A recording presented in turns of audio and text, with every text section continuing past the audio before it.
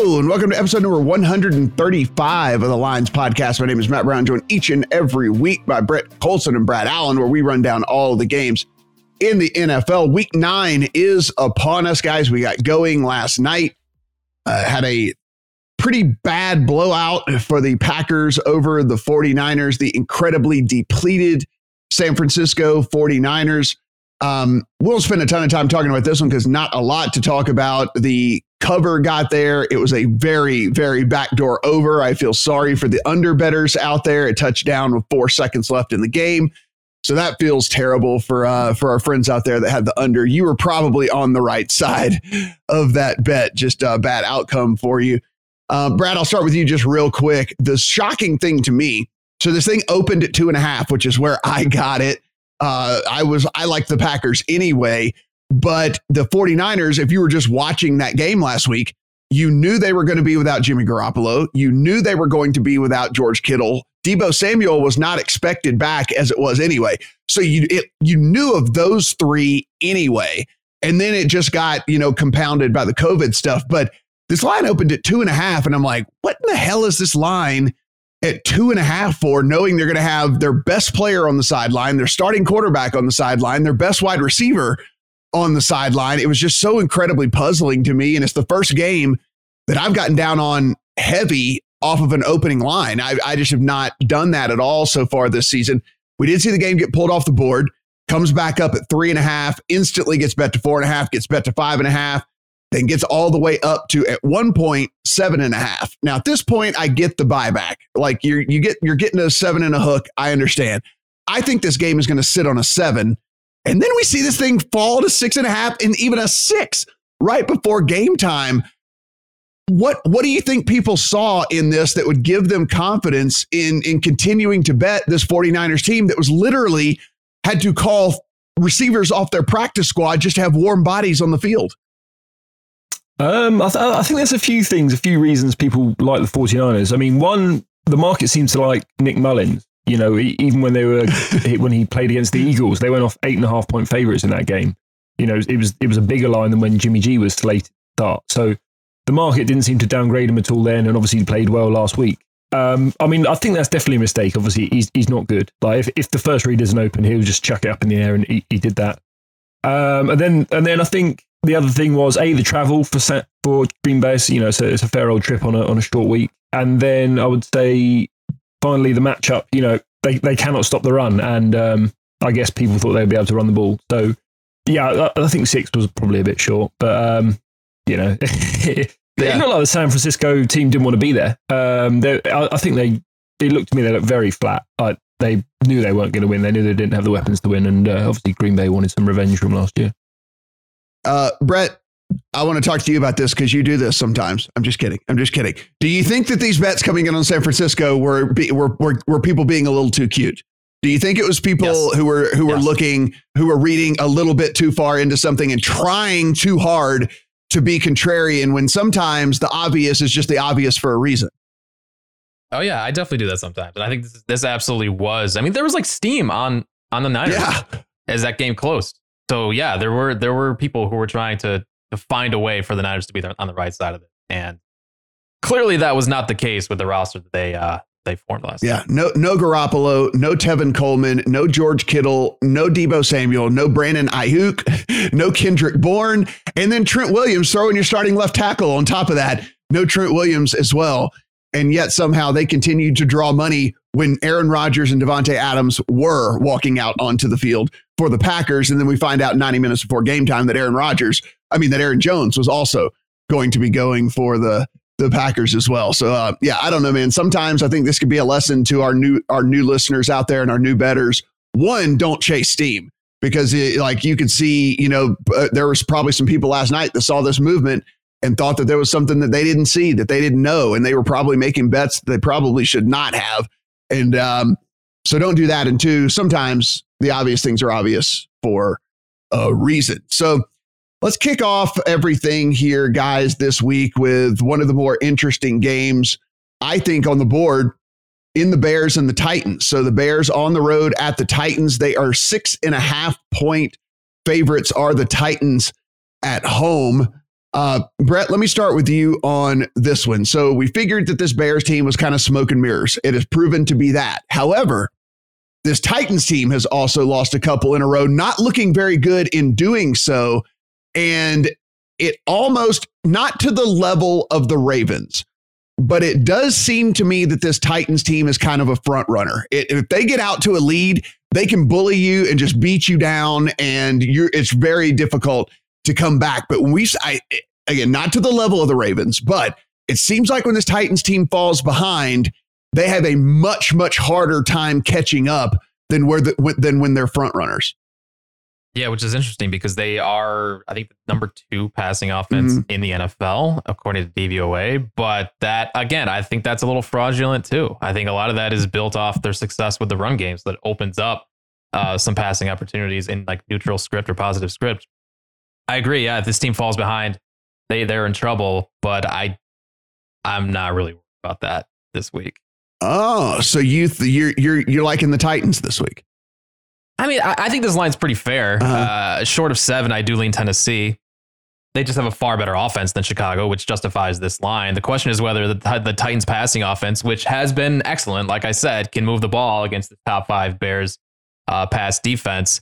And then, in the high leverage situations in the red zone, can the Titans continue to punch it in at such a high percentage, the number 2 in the NFL there, where Chicago has been very good at containing teams in the red zone. So this is a pretty interesting matchup. I do think, though, this is a little short of where it should. It's 6.5 now, right? Yeah. Anything short of 7, I do lean Tennessee, but I think this is a pretty fair line. Brad, we got a defense here in the Bears that have actually been playing pretty well. When you look at their pass defense, if you look at their pass defense DVOA, 5th overall. If you look at their rush defense DVOA, 11th overall. Their coverage rank in according to Pro Football Focus is 6th overall. Pass rush is 6th as well. So the defense should at least keep this competitive with the Titans. So is 6.5 too many, or is it just a little bit short? I think it's a tough one, to be honest. There's a lot of questions I don't know the answer to here. So I do think that the Titans might struggle up front.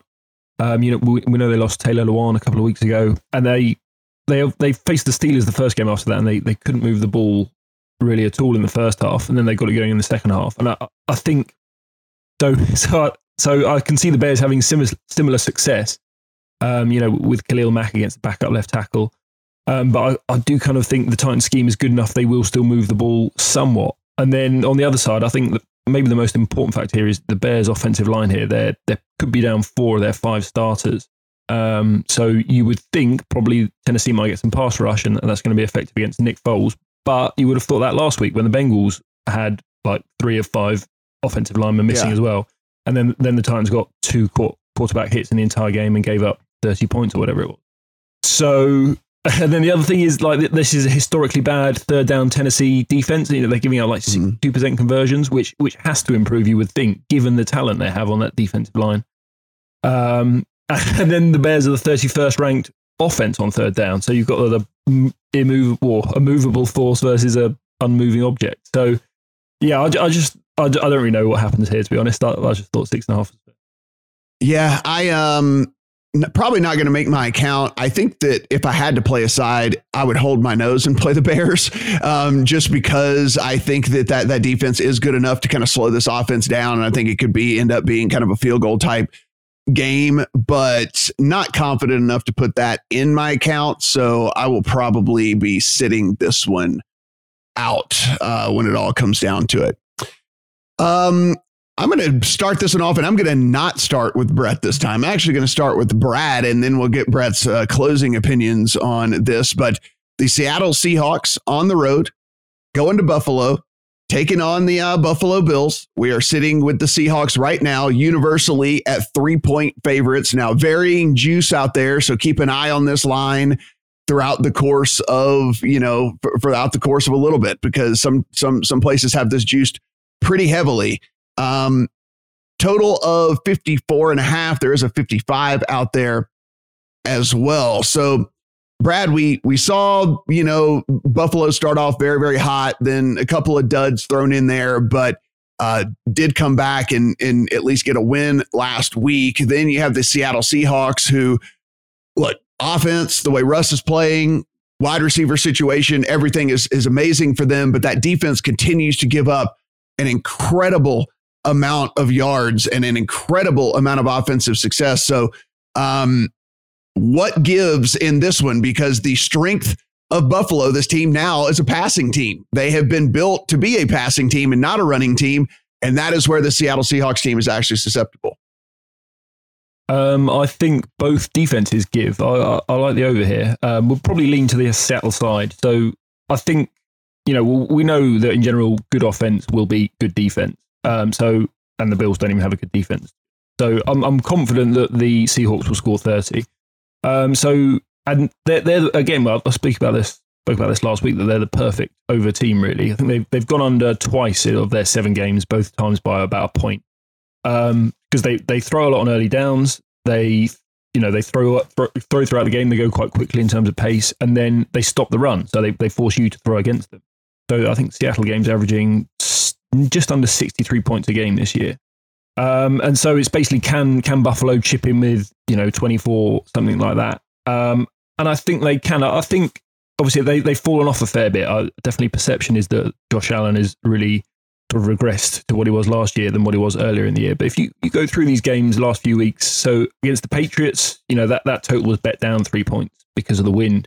But they still managed to put up 24. They probably outperformed there. Against the Bills, they only put up 18, but they kicked 8 field goal attempts. They only made 6 of them. I don't think they punted once in that game. So, they were moving the ball well. And then against the Chiefs, they only scored 17, but it was horrible rain and stuff there. Against the Titans, they only scored 16, but there was rain in that game. It was a short week. It was weird preparation because of COVID. So I think when they're forced to throw here, I think they're going to be much more successful than what we've seen in the last month. It's going to be more like the team that put up 30 against the Raiders, 35 against the Rams. I think it's going to be more like that. So, I thought 54.5 was a very cheap over. All right, Brett, it's your home team here. I guess you can go ahead. I mean, I from what I've seen, we're not having any weather issues up there, right? So it should be a good day. So we shouldn't be worried at all from a total standpoint, because it doesn't look like it's going to be one of those weird Buffalo weather days. Yeah, very different conditions this week than last week. This is a very interesting matchup. To me, Seattle is just a significantly better team than Buffalo. You see it in the average win margin. You see it in points per play, yards per play, all the key metrics. Buffalo's been average.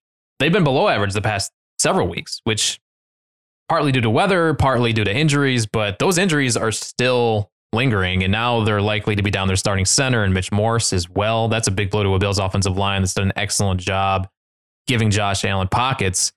And we know what happens when Josh Allen doesn't have clean pockets to work with. And like Brad said, defensively, the Bills have looked like anything but the stout Bills defense that we've seen in past years. 22nd pass defense DVOA, 24th against the run, 24th in opponent drive success rate. I would feel really good if I had a Seahawks -2.5 ticket in my account. That number was available earlier in the week, but it doesn't look like that's going to happen again. So this is a no play for me at 3 with juice, and it looks like it's headed to 3.5. But I'm with Brad on the total. I love the over here. I think the way that with these two teams play offense in neutral pace, Seattle especially, there's a big case to be made for the over. The weather looks great.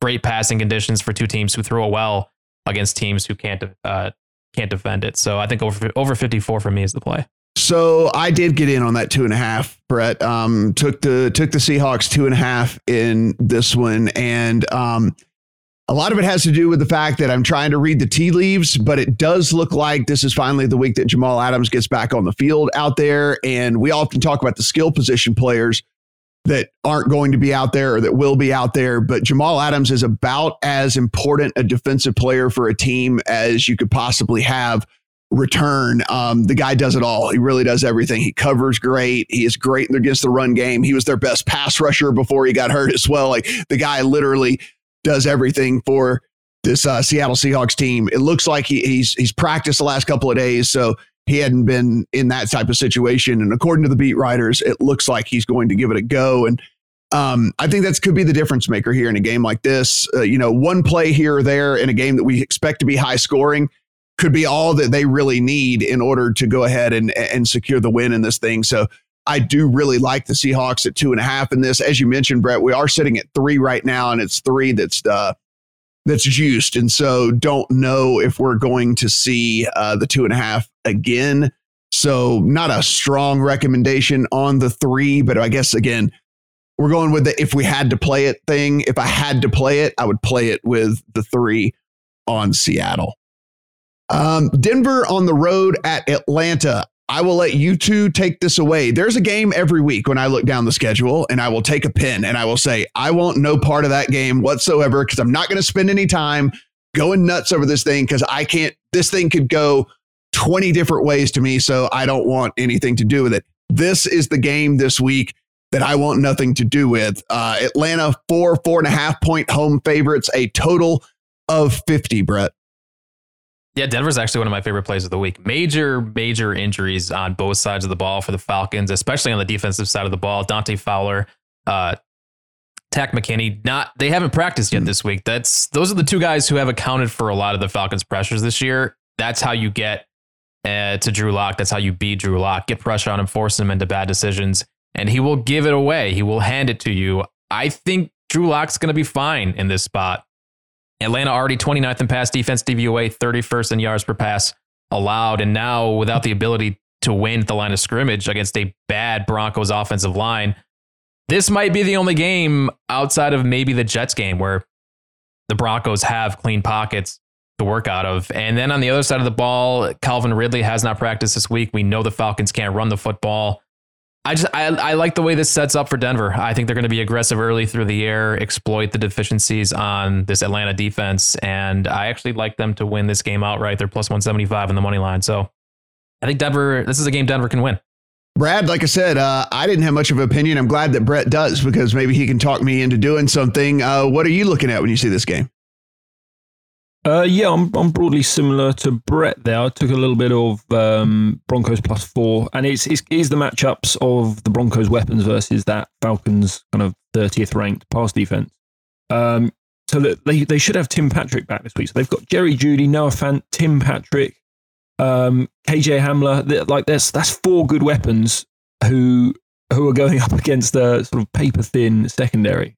So I think they should be able to spread it around. And I'm hoping they do pass the ball. They got down quite big in that game last week, and then they opened it right up in kind of the fourth quarter, started throwing almost an 80% clip, and they obviously quickly scored 3 touchdowns. So it sounds like Vic Fangio has been getting questions all week about, are you going to throw it more? Are you going to throw it more? So I'm hoping that is the plan this week. They just come out, chuck it around to these weapons, because there's no way if you give, say, 1 point for home field, I can't see how you think anyone would think that the Falcons are 3 points clearly better than the Broncos. They're 2 just poor teams, really. And I think anytime you're getting this many points or that kind of money line, probably a value play. Guys, I'm looking here, and again, they are getting a weapon back, as you mentioned, in Tim Patrick and all that. But the receiving prop on Jerry Jeudy is 47.5 yards.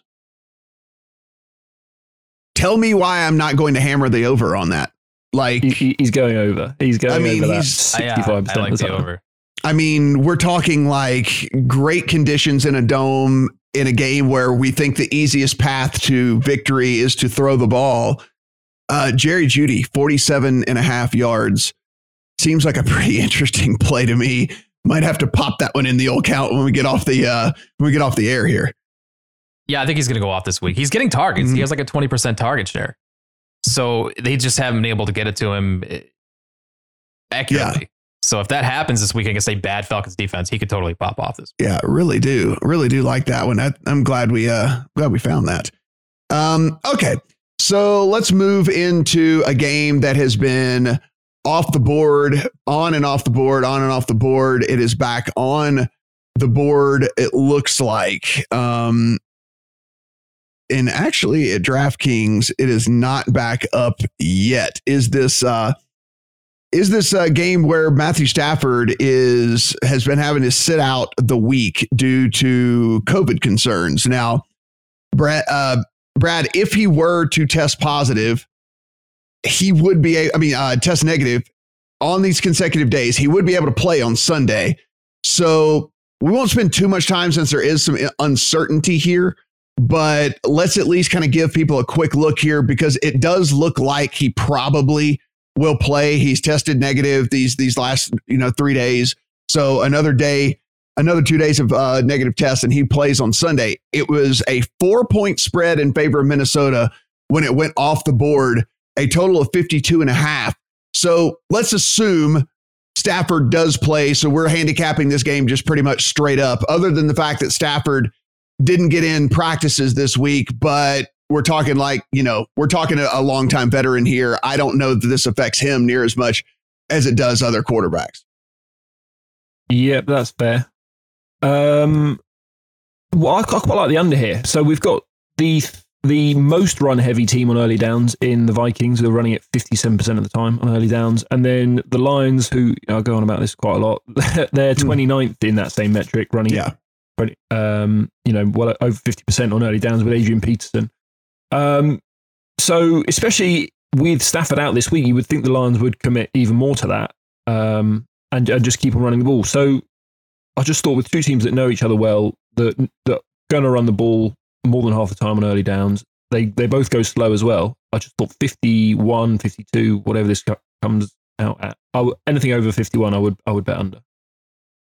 Brett, again, I'm just going to assume Stafford's playing. He's tested negative the past few days. I mean, we know how this kind of song and dance goes. They're going to definitely go with him if he's able to play on Sunday. So I imagine the line will repost pretty much in the same neighborhood that it was, kind of in that 4-ish range, in that 52.5-ish range. Is there anything, if that were to pop up, look, and I was talking to a bookmaker last night who said, look, on Saturday, if he gets another negative test on Saturday, we'll probably put the game back up. So if this thing comes back up on Saturday, is there anything you like about it? Yeah, I mean, I do see this as a pretty good spot to sell the Vikings after that win over Green Bay last week. And yeah, if you think Stafford is going to play, I think we're buying right now at 4.5 is the play. I mean, Stafford should be able to dice up this Minnesota secondary even without Kenny Golladay. But if Stafford doesn't go, you're left in a world of pain with Chase Daniel in there without Kenny Golladay. Without Stafford, this team was a complete disaster last year. So I'm definitely staying away from this one, even though you can find a line and bet a line right now. I want nothing to do with it. Yeah, I think it's the Vikings or pass play for me, but I don't have strong convictions on that one at all. This Lions offense has been night and day without Kenny Golladay in that lineup. It has been really, really bad without Kenny Golladay in that lineup, and without him in there, and having to rely on all these kind of ancillary borderline twos, which are really probably more like NFL threes as opposed to twos. I just don't think even against a pretty bad Vikings defense, I don't think that they're going to be able to have tons of success. So it'd be a Vikings or pass for me. Guys, let's take a look at one of the more interesting games of the week. Some interesting line movement in this one as well. Brett, is the Baltimore Ravens on the road at the Indianapolis Colts. This thing opened at 2.5. It has been bet down to Ravens favored by 1.5, depend on where you look at it. 48.5 is the total on this thing as well. We are looking at look, you and I both higher on the Colts, I think, than most coming into the season. Stumbled out of the gate a little bit, but maybe that was to be expected with a new quarterback and trying to get things going with pretty much a new running game because Marlon Mack goes out early. So you're having to break in a new running back. You had brought in some new wide receivers as well. So maybe they just need a little bit longer to look as good as they did last week than people thought, And so now this line moves in their favor, and they are just 1.5 point dogs at home against the Ravens. This number at first glance looks like disrespect to the Ravens, considering there's next to zero home field advantage to play in 2020. But looking closer, and we've been saying this for weeks, this is not your 2019 Baltimore Ravens offense. Lamar Jackson has been bad this year. They're 24th in pass offense DVOA. And no, Lamar Jackson is not known for his arm, but Baltimore was first in the NFL in pass offense DVOA last year. So they went from first. They're currently sitting in 24th. That's clearly becoming a problem from, extending from the field to the locker room and even now social media. You got Marquise Brown complaining about his lack of presence in this offense. Like things are not looking good for this Ravens offense right now. So I'm actually slightly favoring Indy in this game. I kept this as a pick, but I'd be fine with the Colts -1 here as well. I think these two teams are very similar in the way they operate. They control the clock. They tire out the opposition by pounding the ball on the ground. I love the under here because I'm not sure the secret is fully out yet, how bad this Baltimore offense has been and may continue to be. So under 48 is one of my favorite plays of the week. Brad, we're looking at a Colts team that under the radar is actually 4th in the league in net yards per play. If you kind of think again under the radar, I don't think people realize how good this Colts defense has been as well. Like when we talk about elite defenses, we bring up Tampa, we bring up Pittsburgh. We don't really bring up Indianapolis, but then you look, pass defense, 4th overall DVOA, rush defense, 5th overall DVOA, 9th best coverage grade, according to Pro Football Focus, the 10th best rush defense, according to Pro Football Focus. So this has actually been one of the better defenses in the NFL. And I think it's just, Tampa's been so good and so flashy, and Pittsburgh's been so good and so flashy with these signature wins as well in primetime games and spotlighted games where people are actually watching those defenses and say like, oh, okay, yeah, these are guys who are as good as advertised. But instead, kind of quietly lurking is this Colts team that is literally right behind both of those teams when it comes to overall defense, according to Pro Football Focus. So is this defense good enough to limit and or shut down Lamar Jackson and the Ravens? So I think some of those metrics are a little bit inflated by the schedule. They've had one of the easiest schedules, that Colts defense. So I think when they face an elite offense, I wouldn't be scared to go against them. But as Brett says, as you say, I don't think this is an elite offense. They don't pass the ball well. Now they're going to be without their all-pro left tackle here, Ronnie Stanley. They're reshuffling the whole offensive line. I think they're moving the right tackle, left tackle, moving the right guard out to right tackle. So I don't think they're going to be able to pass the ball that well. I don't think they're going to be as efficient as they normally are running the ball as well, given those moves up front. And then what we also know about the Ravens is they operate the 6th slowest pace in neutral situations. They're the 2nd most run-heavy team in neutral situations. And then, so, I think we've got sort of a lowish scoring one side of the ball. The Colts are quite similar. They're the 21st quickest team. Their games average the 4th fewest combined snaps. And they also don't really have weapons themselves. I think T.Y. Hilton's going to miss. So who have they got on the outside? I know that the Ravens are going to be missing Marlon Humphrey. He's one of the best corners in the league, but they've still got 2 good corners. They've still got a good secondary, good linebacker. So I don't really think the Colts have got anyone to actually scare the Ravens either. So I like Brett's angle. I think we're going to have a slow-moving, lots of running, lots of not that successful running, and not much passing explosion. So I like the under 48 as well.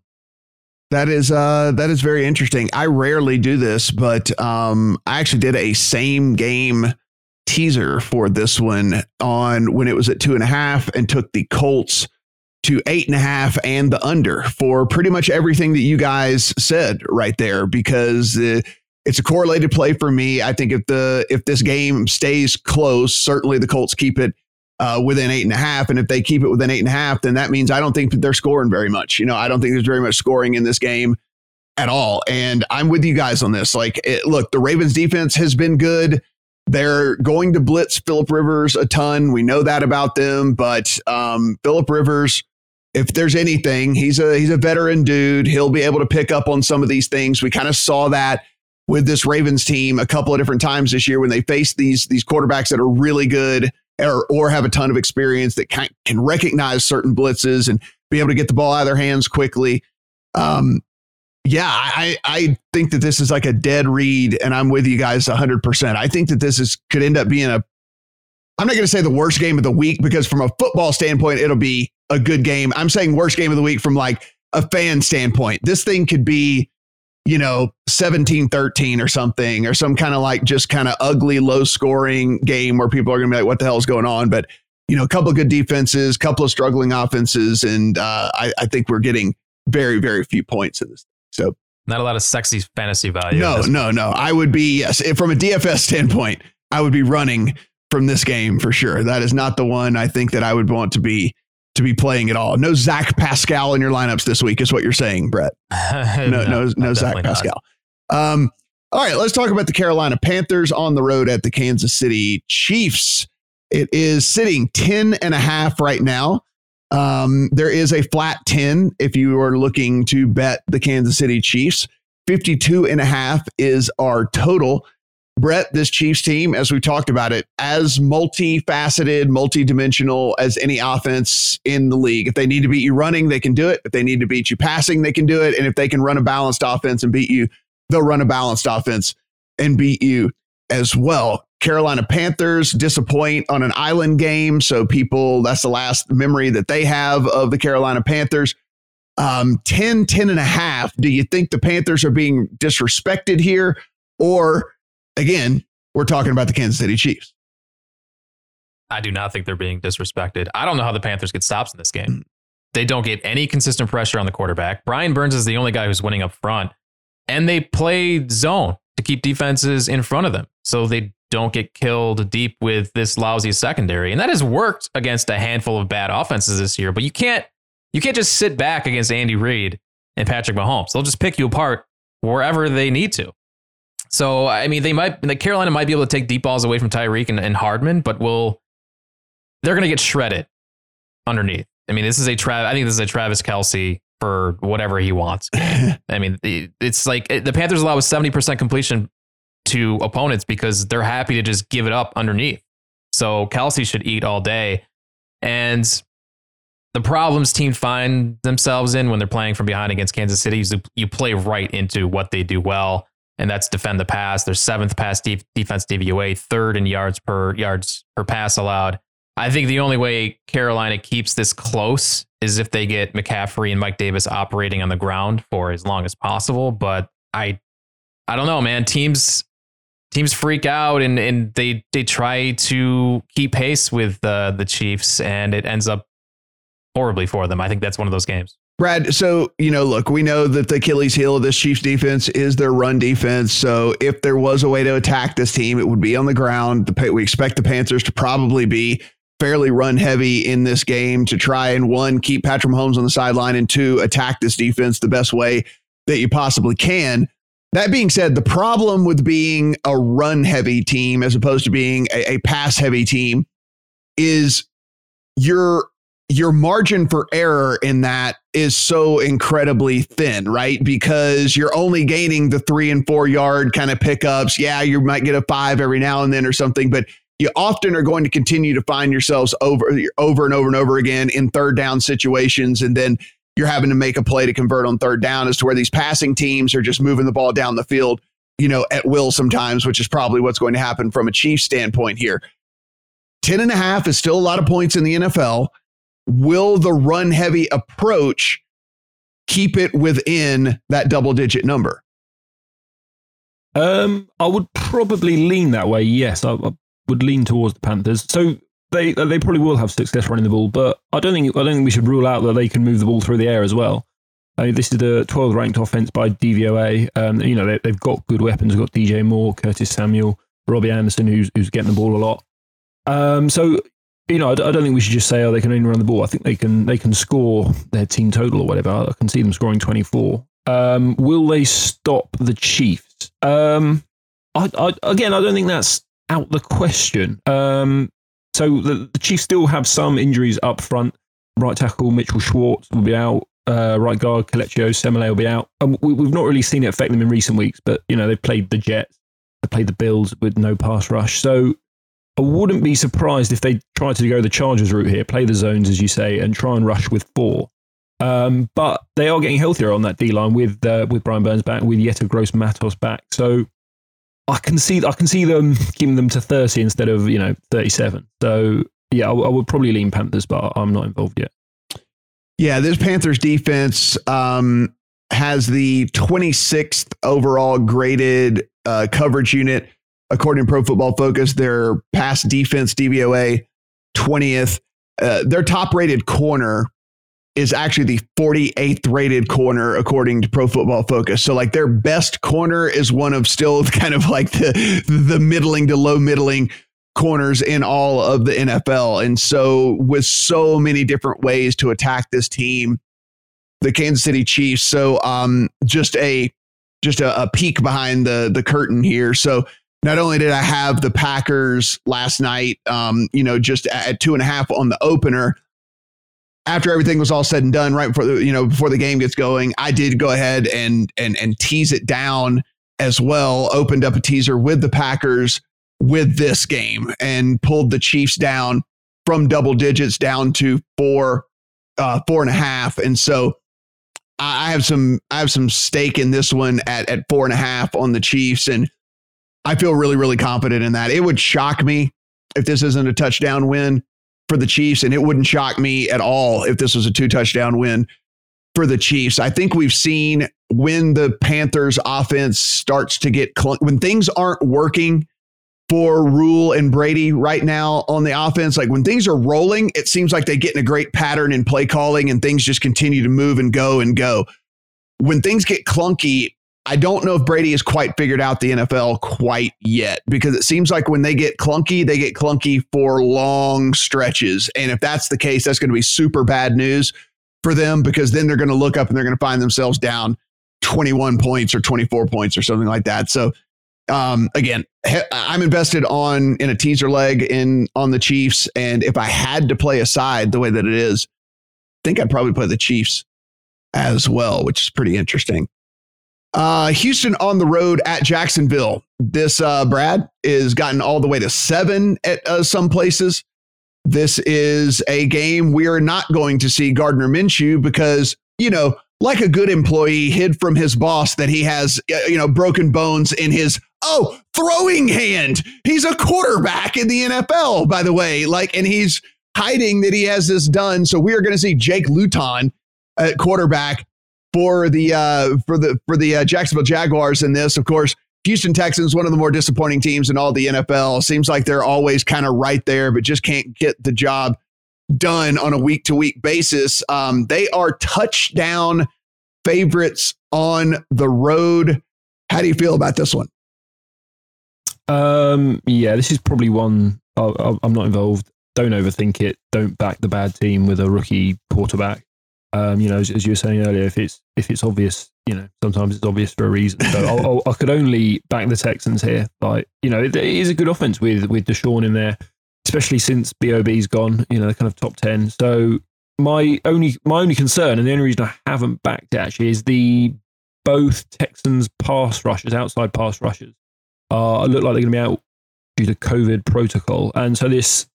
It's basically JJ Watt or bust, and the Jags O-line is not as bad as the rest of the team. So if this rookie quarterback's got all sorts of time back there, he might be able to do something, I guess. But yeah, I mean, it's a terrible game, really, isn't it? To be honest, just ignore it. I know.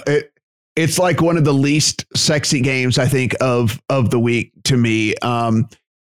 Look, Brett, at the end of the day, it should be an easy Texans win, but I think that we've learned that nothing is easy with this Texans team. And there's been spots where we're looking like, how in the world can this not be a team that can either win this game outright or cover this game? And then they've continued to kind of let us down time and time again. I'm not saying I'm looking back at the past and I'm gun shy on this. I just think that, I don't like this Texans team enough, I don't think, to say, yeah, they're definitely a touchdown better than, most teams in the NFL. Yeah, we'd say that about the Jets if they were playing the Jets, or, whatever, the Cowboys. But I don't know outside of that if I'm super comfortable saying that they're a touchdown better than anybody.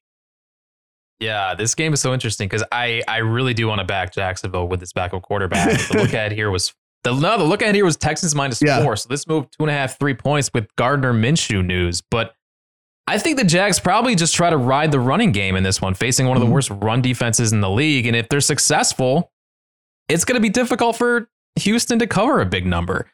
I don't know what to expect from this Jake Luton. For all we know, he might actually be better. He might. He could be, yeah. But even if he's not better, he might be more reliable if you're backing a big underdog, because Minshew's prone to just fling it in negative script and oftentimes play his team out of a backdoor cover. So I mean, the Jags just might stay to script for all 60 minutes in this one and just ride.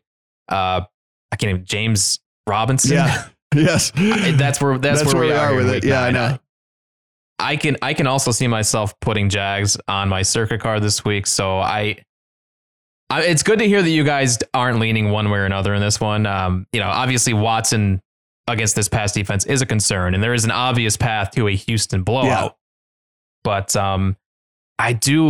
I don't know. I think the Jags just stay to script and run the football in this game, and I think they could keep it closer 4 quarters. That's how I see it. I guess I'm a little gun shy because the DiNucci start is still very fresh in my memory. Yeah. And if Luton goes out there and is anything like DiNucci, then I'm like, oh boy, this. Could you imagine holding a Jaguars ticket and then he goes out there and he looks like DiNucci and you're just like, hey, what am I doing? Like, what in the hell was I thinking? He might be DiNucci. I don't know. I mean, you'd feel like such a brave. You'd feel like such an idiot. Like you're just like, God, I'm such an asshole. Like what was I thinking? This was a horrible decision on my part. Let's take a look at this one. And I actually think this is one of the more interesting games of the week, especially considering how this line has moved. So the Washington football team against the New York Giants. New York Giants on the road at the Washington football team. Washington coming off of a bye. This thing opened at some shops at 3.5, some shops at 3, but it has universally moved off of that 3 down to 2.5. So some support has been coming in on the New York Giants, and now you can get this Washington football team at under a field goal. So Brett, if you look kind of like up and down these rosters, right? And I think that the very big difference in how this game could go is how miserable can the Washington defensive front make life for Daniel Jones? Because we saw this play out.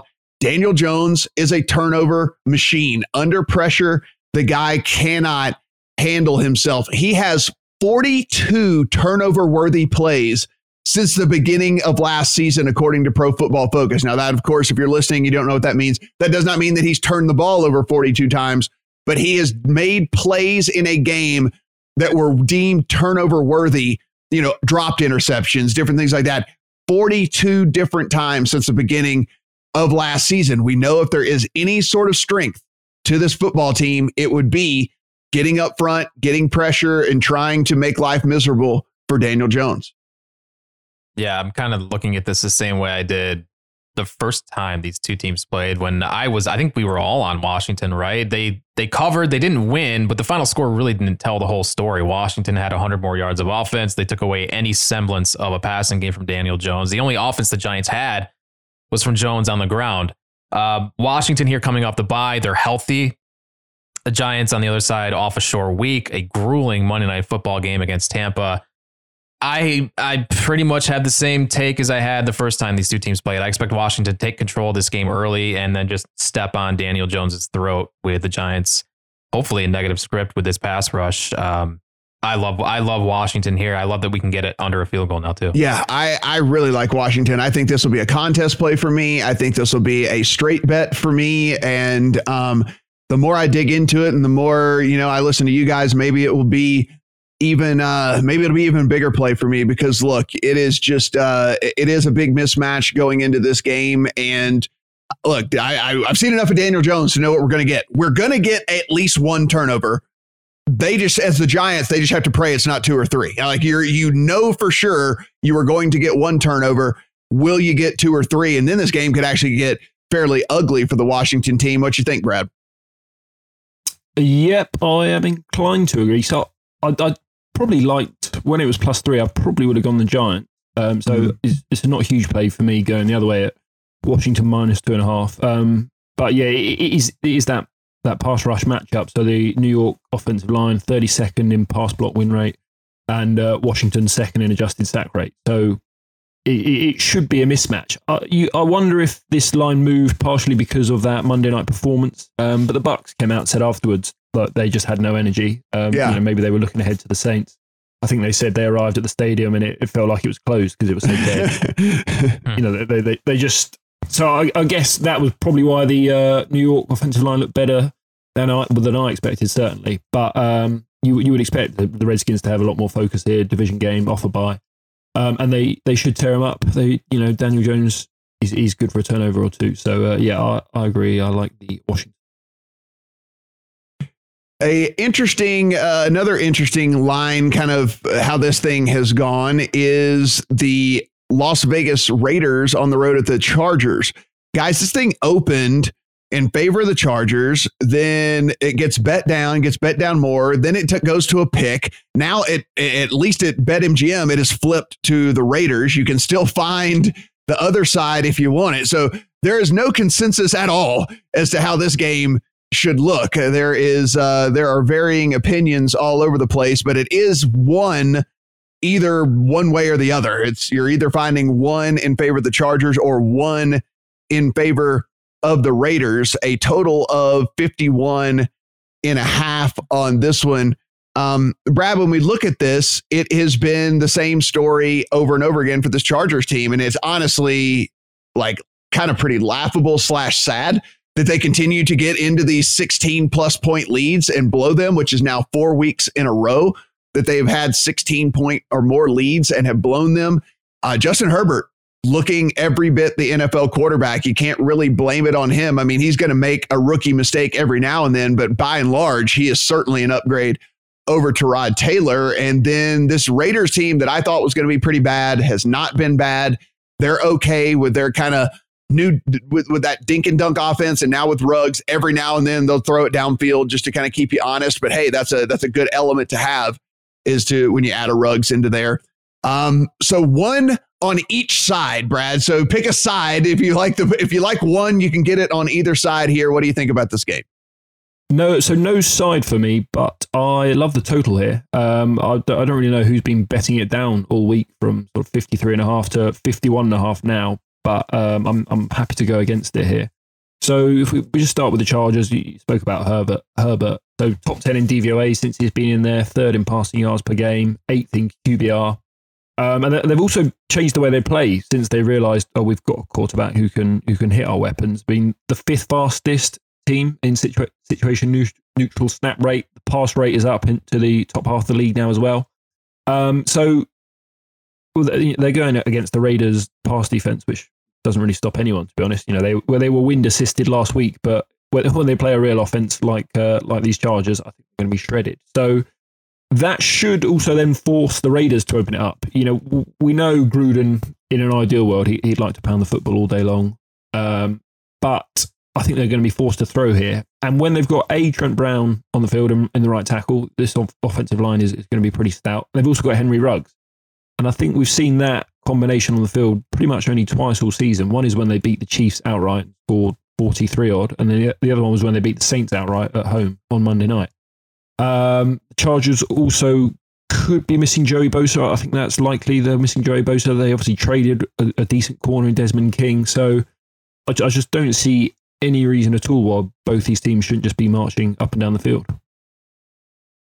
Brett, these are two of the teams. If someone asked me, like, who are the two most meh teams in the NFL? I would be like, Raiders and Chargers. Like, it's just like both glimmers of hope every now and then other times where you're just like, oh God, these teams are horrible. Are they, what are they made out of? So like right in there as like two of the most meh teams in all of the NFL to me. I don't have a strong lean one way or the other. When this thing was at 2.5 and I missed the opportunity, as the Raiders as 2.5 point dogs, I would have made the Raiders a teaser leg for me, probably like the anchor of a bunch of teasers for me. And getting the Raiders up to 8.5 would have been a really strong play. I missed that opportunity. This thing's been bet down, as I said, to where that's not there anymore. So looking at one on either way, again, you can have it either way you like it. This is a straight recency bias play for me after the way the Chargers blew that game last week. I think that's baked into where people bet this game early this week. I usually fade the Chargers, but I see this as a good buyback spot on Herbert against this putrid Raiders pass defense, 27th DVOA, 25th in yards per pass allowed. And I'm with Brad on the over too. Like he said, the Chargers love to move through the air quickly with Herbert. And I think they should be very successful here against the secondary. And yeah, that forces the Raiders to throw it around and try to keep pace through the air. They can't run the football as much as they try to with Gruden. So I don't know why they would even bother here. So I think the over is a great play. Yeah, I like points as well. I think that points are probably the way to go in this one. This is one of those that wouldn't surprise me either way, right? Like if we look back on this game and the Raiders end up winning by double digits or the Chargers end up winning by double digits, it would not surprise me in the least bit. But I think any way we look at it, it'll have points scored and it'll be a high scoring game. So yeah, definitely like points in that one. Not sure I'm going to be playing a side. Brett, this one's not incredibly sexy. The Pittsburgh Steelers have now got up to 2 touchdown favorites over the Dallas Cowboys, who are they still playing it coy? We still don't know if it's Cooper Rush or Garrett Gilbert. Is that what's going on here? Like they're still not going to tell us who's starting at quarterback for them. 42.5. There's a 42 as well. There's even a 41.5 out there as far as the total. And yes, we are, if you're doing the math correctly in your head, someone's going, wait a minute, 14-point spread, 41-point total. What would make that implied team total for the Cowboys? And yes, it's in the 13-point range. Is an NFL team and a 13-point implied total. Do you have any opinion on this game at all? I have not a single note in this game because I don't know who's playing quarterback. This looks like it could be a sleepy spot for Pittsburgh. I want nothing to do with this game. This is a lot of points, but Dallas is so freaking bad. I don't know. I have nothing. It's like you take a bad team and then you try to make it worse, which is kind of what's going on here. And Brad, like I said, we're looking in the 13-ish point range for an implied team total for this Cowboys team to let you know just how pathetic everybody thinks that they are and how they're going to be. But is 2 touchdowns too much in this game? Again, we gotta stick to the rule. Don't back bad quarterbacks here. Just don't back the Cowboys. Like they are the Jets. They are as bad as the Jets, and probably worse than the Jets because you're going to have a third string quarterback here. Probably whoever it is, Garrett Gilbert, whoever, they're probably going to be better than DiNucci because that might have been the worst quarterback I've ever seen. But they will have no protection. This is the best pass rush in the league against, like a third string left tackle. This is an awful offensive line. So yes, the Steelers may not care. We know Mike Tomlin as a road favorite is, he's good at getting the team fired up for the big games, but they can be a bit sleepy when they're expected to win. So I've not laid it either, but just this is the worst matchup imaginable for the Cowboys. The Steelers could not try for 3 quarters and still hold them to 0 points. Right. So that's my thing. It's it's basically like a Steelers or pass, I think, situation for me, because they're the realm of if we're looking at kind of like the realm of outcomes here, I think more times than not, they probably do win by more than 2 touchdowns. It's basically like we're saying, though, how soon is Tomlin going to wave the white flag and just say like, okay, in comes backup quarterback, backup running backs, backup wide receivers. Like, I'm not going to take any chances on getting any of these guys hurt. We don't need to do this. We're going to be in a dogfight to win this division in our division as it is anyway. That's my only concern as far as backing the Steelers in this one. I think the defense will create short fields for them as well, so they won't have to do all that much to score a bunch of points. But just the whole worry of, and I think would be the right thing to do for Tomlin, and I would not even question his decision to do that. I think the right thing to do would probably be, hey, get a lead and get your key players out of there. I mean, you're still going to be in a battle with the Ravens for that division, So I'm with you guys. It's just it's the Steelers or pass for me, but I don't think I can pull the trigger on the 14. The Miami Dolphins, led by Tua Tagovailoa, head on the road to the Arizona Cardinals. This thing opened at 4.5. It has been bet down to 3.5. It has gone back up to 4. So now we sit as about universal 4. There is a 3.5 over at FanDuel if you're looking to bet the Cardinals.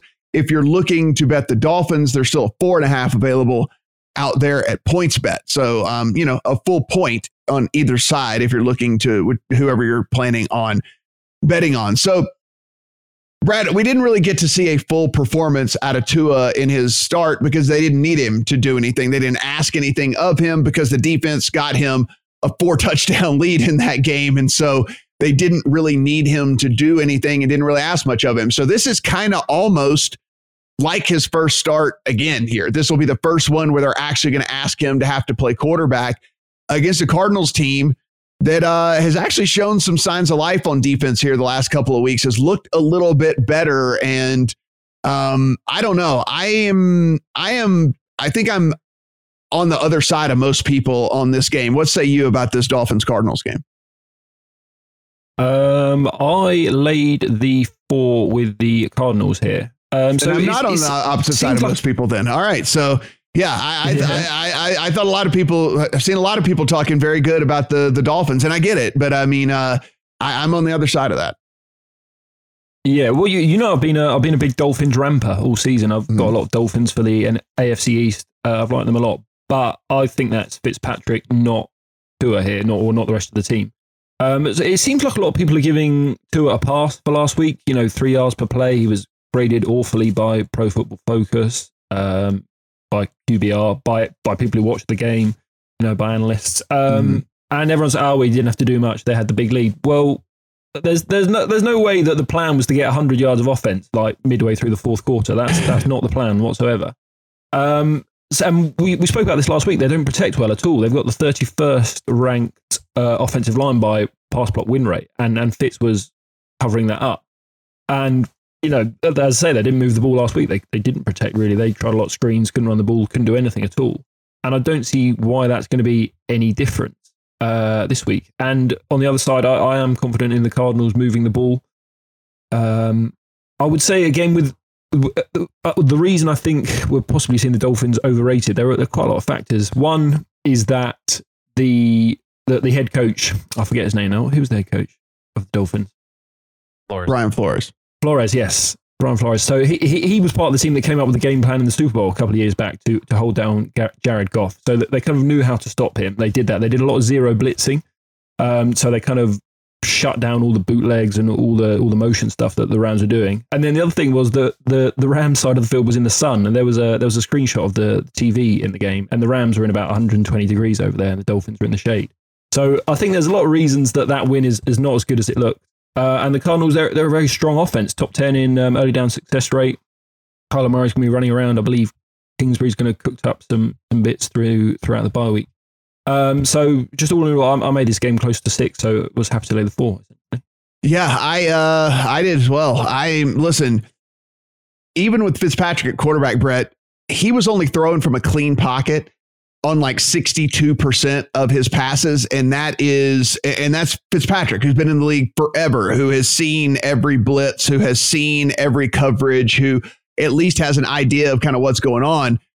Now we throw in Tua, and this offensive line not going to be able to protect him. And I think he's going to be a fantastic quarterback. I think he's going to be super, but there's something to be said in changing from the college game to the NFL game and seeing all these different types of blitzes, seeing the speed difference, and being able to recognize all the stuff that's going on. And I think this could be kind of a welcome to the NFL kid type game for Tua in this. I thought the line was short as well. Brad, I thought it was going to be closer to 6. I thought it would approach 7 and instead go in the other direction. Brett, what are you reading into this game?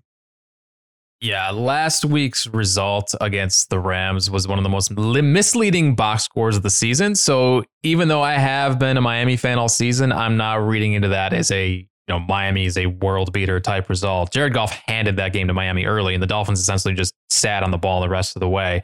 So we didn't get to see much of what this Tua offense is going to look like in neutral script and how that might be a benefit to the Dolphins going into this week. That said, though, the look ahead on this was Cardinals -6. It's now sitting at 4 after that Dolphins win last week. So I do think there might be a little line value built in because of the final score. Certainly we haven't seen anything from Tua to be confident that he's ready to lead an NFL offense, and he's actually going to have to score points this week against Kyler Murray. I've been higher on the Dolphins than most, so I do see this as a pretty fair line. But just in case my bias is over adjusted, I think betting Cardinals at -4 is perfectly fine, like you guys are doing, given how the line moved after one weird result. So I don't really have a lean on this one way or another, but I think Cardinals is certainly fine. Yeah, one of the things for me is, one of the reasons that they had so much success last week against that Rams team was they were getting to Jared Goff, and Jared Goff was, panics and wets the bed. And what we've seen from Kyler Murray so far, one, he's only been sacked 9 times this year so far as it is anyway. Compare that to a guy like Joe Burrow, who's been sacked 28 times so far this year. That can kind of give you an idea of how, one, how good the offensive line is protected, and two, just the escapability of Kyler Murray as well. And so even if they get pressure on him, what we've seen time and time again is Murray, one, being able to escape, two, making plays with his legs and making plays on the move. And so I really like what I see in this Cardinals team. I actually think that this Cardinals team is kind of on the up and up here for the rest of the season. So I'm pretty bullish on this team. So maybe my bias is kind of coming in a little bit as well. But I laid the 4, and I'm pretty confident in it from everything that I've seen. I think that this could be a like I said, welcome to the NFL kid type situation for Kyler Murray. All right, Brett, let's head to Sunday night. And man, what a Sunday night game are we getting here? The Saints and the Bucks. And yes, Brady versus Breeze. You will only hear it about 9,000 times between now and then. So yes, it is. If you didn't know, they're toggling back and forth between career touchdown passes. I'm sure they won't mention it on the broadcast. So let me mention it to you here on the podcast. Sitting at 4.5 right now in favor of, it looks like pretty much universally 4.5 in favor of Tampa Bay. Now, the interesting thing heading into this, and guys, we have no further information for you because we're taping this early on a Friday.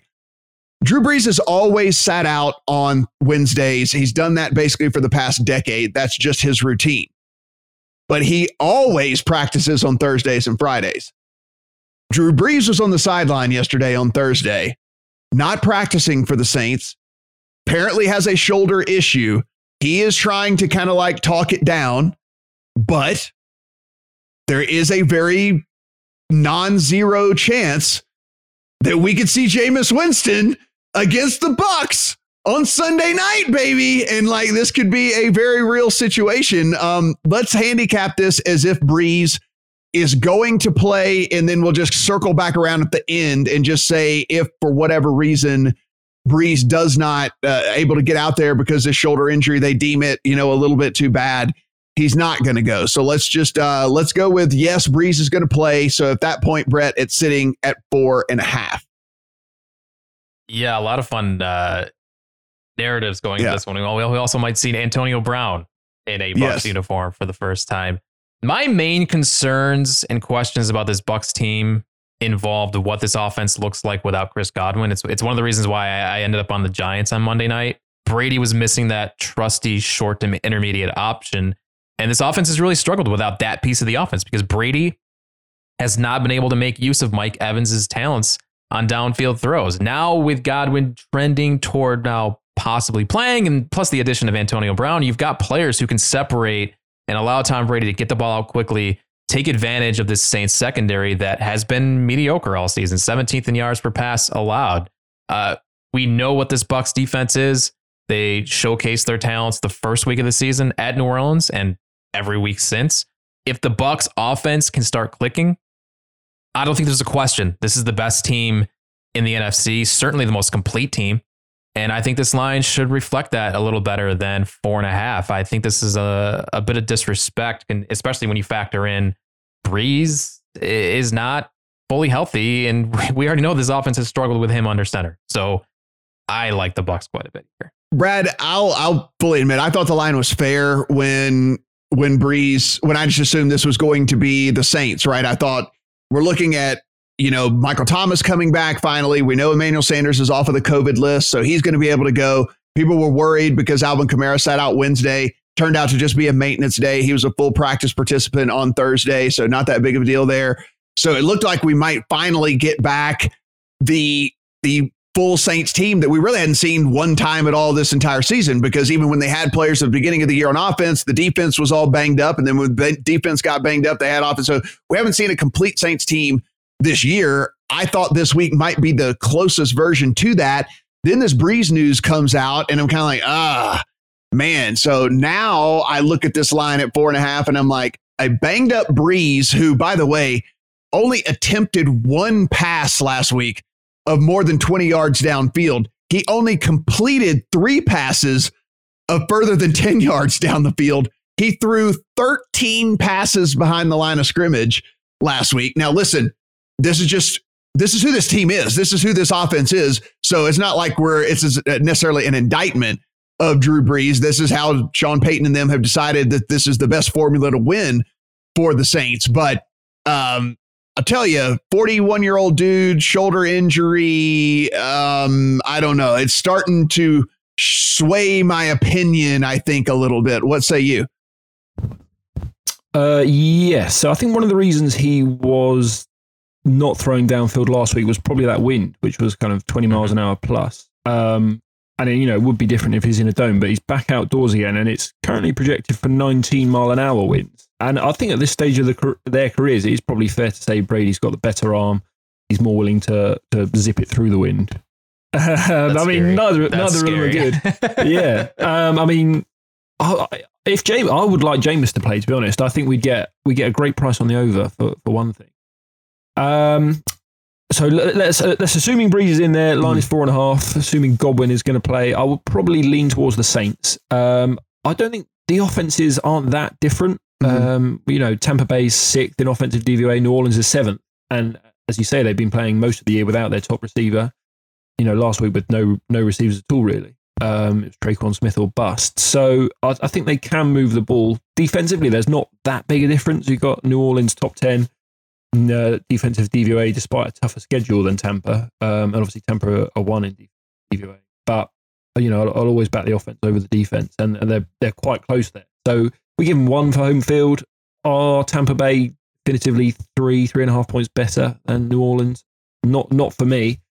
But this win does throw things in, does throw a wrench in the mix, because I don't want to back Brees with the wind. So it's a pass for me at the minute. I would keep an eye on it. If it drops below 50 mile an hour wind, then I might take a bit of 4.5. Yeah, I'm glad that I'm glad we broke it down, but it's kind of the same thing. This is a wait and see. And fortunately for us, this is a Sunday night game, right? So we'll be able to get a bunch more information between now and when this game is going to go off, from a weather standpoint, from an injury standpoint, who's going to be in, who's going to be out. Are we definitely going to see Godwin or not? Are we definitely going to see Michael Thomas or not? Is Drew Brees definitely playing or not? So more of an informational need for me to take a side on that one. So I'll wait and see. We'll have a video up on the site, though, so take a look at that.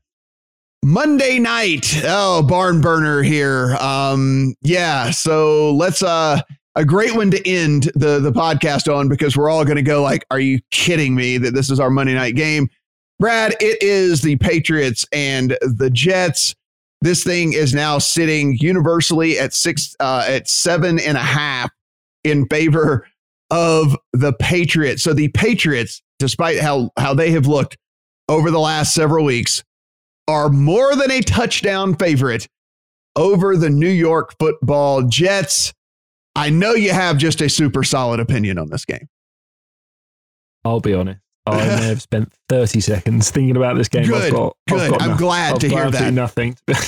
I'm glad to hear that. If Brett's got anything, we'll go to him. No, I'm glad to hear this. No, guys, this is what this game deserves. We are giving this game what this game deserves, which is none of my time, none of my effort, none of anything. Like, if you're holding a Jets ticket and they lose by 28, you're going to feel like a dumbass. If you're holding a Patriots ticket at 7.5 and they can only muster to win this game by a field goal, then you're going to feel like a dumbass. Brett, I did not bother with this game at all. I have no interest in betting it. I have to watch it. I'm going to be on air, but if other than that, I have no interest in watching this game. This is just a horrible, horrible Monday night game. This is what the NFL deserves for giving us these awful primetime games. The week after week, we get these like Monday night games that are just so. I mean, look, nobody expected the Patriots to be quite this bad. I don't think nobody expected Dallas to be quite this bad. They were on Monday night a couple times, but man, we're getting some really bad primetime games, and it sucks because these are the games. These are the most bet on games. Should be the most bet on games every week, and I have nothing to say about this. Yeah, I like I said, you're going to feel stupid holding either ticket, because when it doesn't get home, you're going to say like, why did I bet this game anyway? It's just so dumb that I bet this game. So it's a complete pass for me. I have no interest whatsoever in that. So, Brett, let's do a quick little roundup here. What are a couple of your top favorite plays on the week for people who are basically just fast forwarding to the end of this thing? I love Denver money line plus 175. They are also plus 4. That's definitely going to be a contest play for me in Circa. And I like some of these overs. Bills over, and the other one was Chargers Raiders over. And the under in Indy Baltimore. Another one of my favorite plays. I like some totals this week. Brad, what are you looking at as far as plays you really like? Yeah, similar to Brett, the over in Buffalo, the over in the Las Vegas game. Got the Cardinals -4. And the other one I bet is Denver +4 at Atlanta. As far as I go, I really like the Washington football team this week at under a field goal. I like them at 2.5. It's already in my account as we've been sitting here. Really do like that a ton. I have the Cardinals at 4 as well. I think that they show up and get that done. As far as teaser legs go, as I mentioned, I think taking the Chiefs off the 10 down to 4 is about as solid play as you can make this week. If you find some other legs that you want to tie that into, you can still get the Colts from 1.5 to 7.5, so you can get them through a full touchdown there against that Ravens team, which we think could end up being kind of sloppy, kind of low scoring. So that favors you getting it up to 7.5 for sure. In that situation, if you wanted to back the Bills, that could end up being a teaser leg for you as well. I wouldn't necessarily go that direction, but just some options for you out there as you get going. But it's a interesting week. I'm not going to say a rough week, but I'll have to be attacking this week a little bit more strategically than I have in past. Don't love any of the sides a ton. Well, I love a couple, but I don't love a ton of the sides. So playing some totals, playing some teasers, playing some props and things like that, I think is probably the way that you're going to see me going this week. Guys, we are on Apple, Google, Stitcher, and Spotify, so please go in, subscribe, rate, and review. If you're watching us on YouTube right now, then go ahead and hit that subscribe button down below. Let us know in the comments how you are going to be playing some of the games this week as well. If you want to follow Brett on Twitter at Brett Colson, you want to follow Brad at Brad Allen NFL. If you want to follow me at Matt Brown M2. And of course, all of these games will be broken down over on thelines.com. So head over there, take a look at all that. And if you need an odds feed, if you're whatever state you're living in, we have that for you as well. So be sure and shop odds, be sure and get the best number you're looking for, be sure and get the least amount of juice, all of that, because it really can help you become a profitable sports bettor. For Brett, I'm Matt. Talk to you guys next week.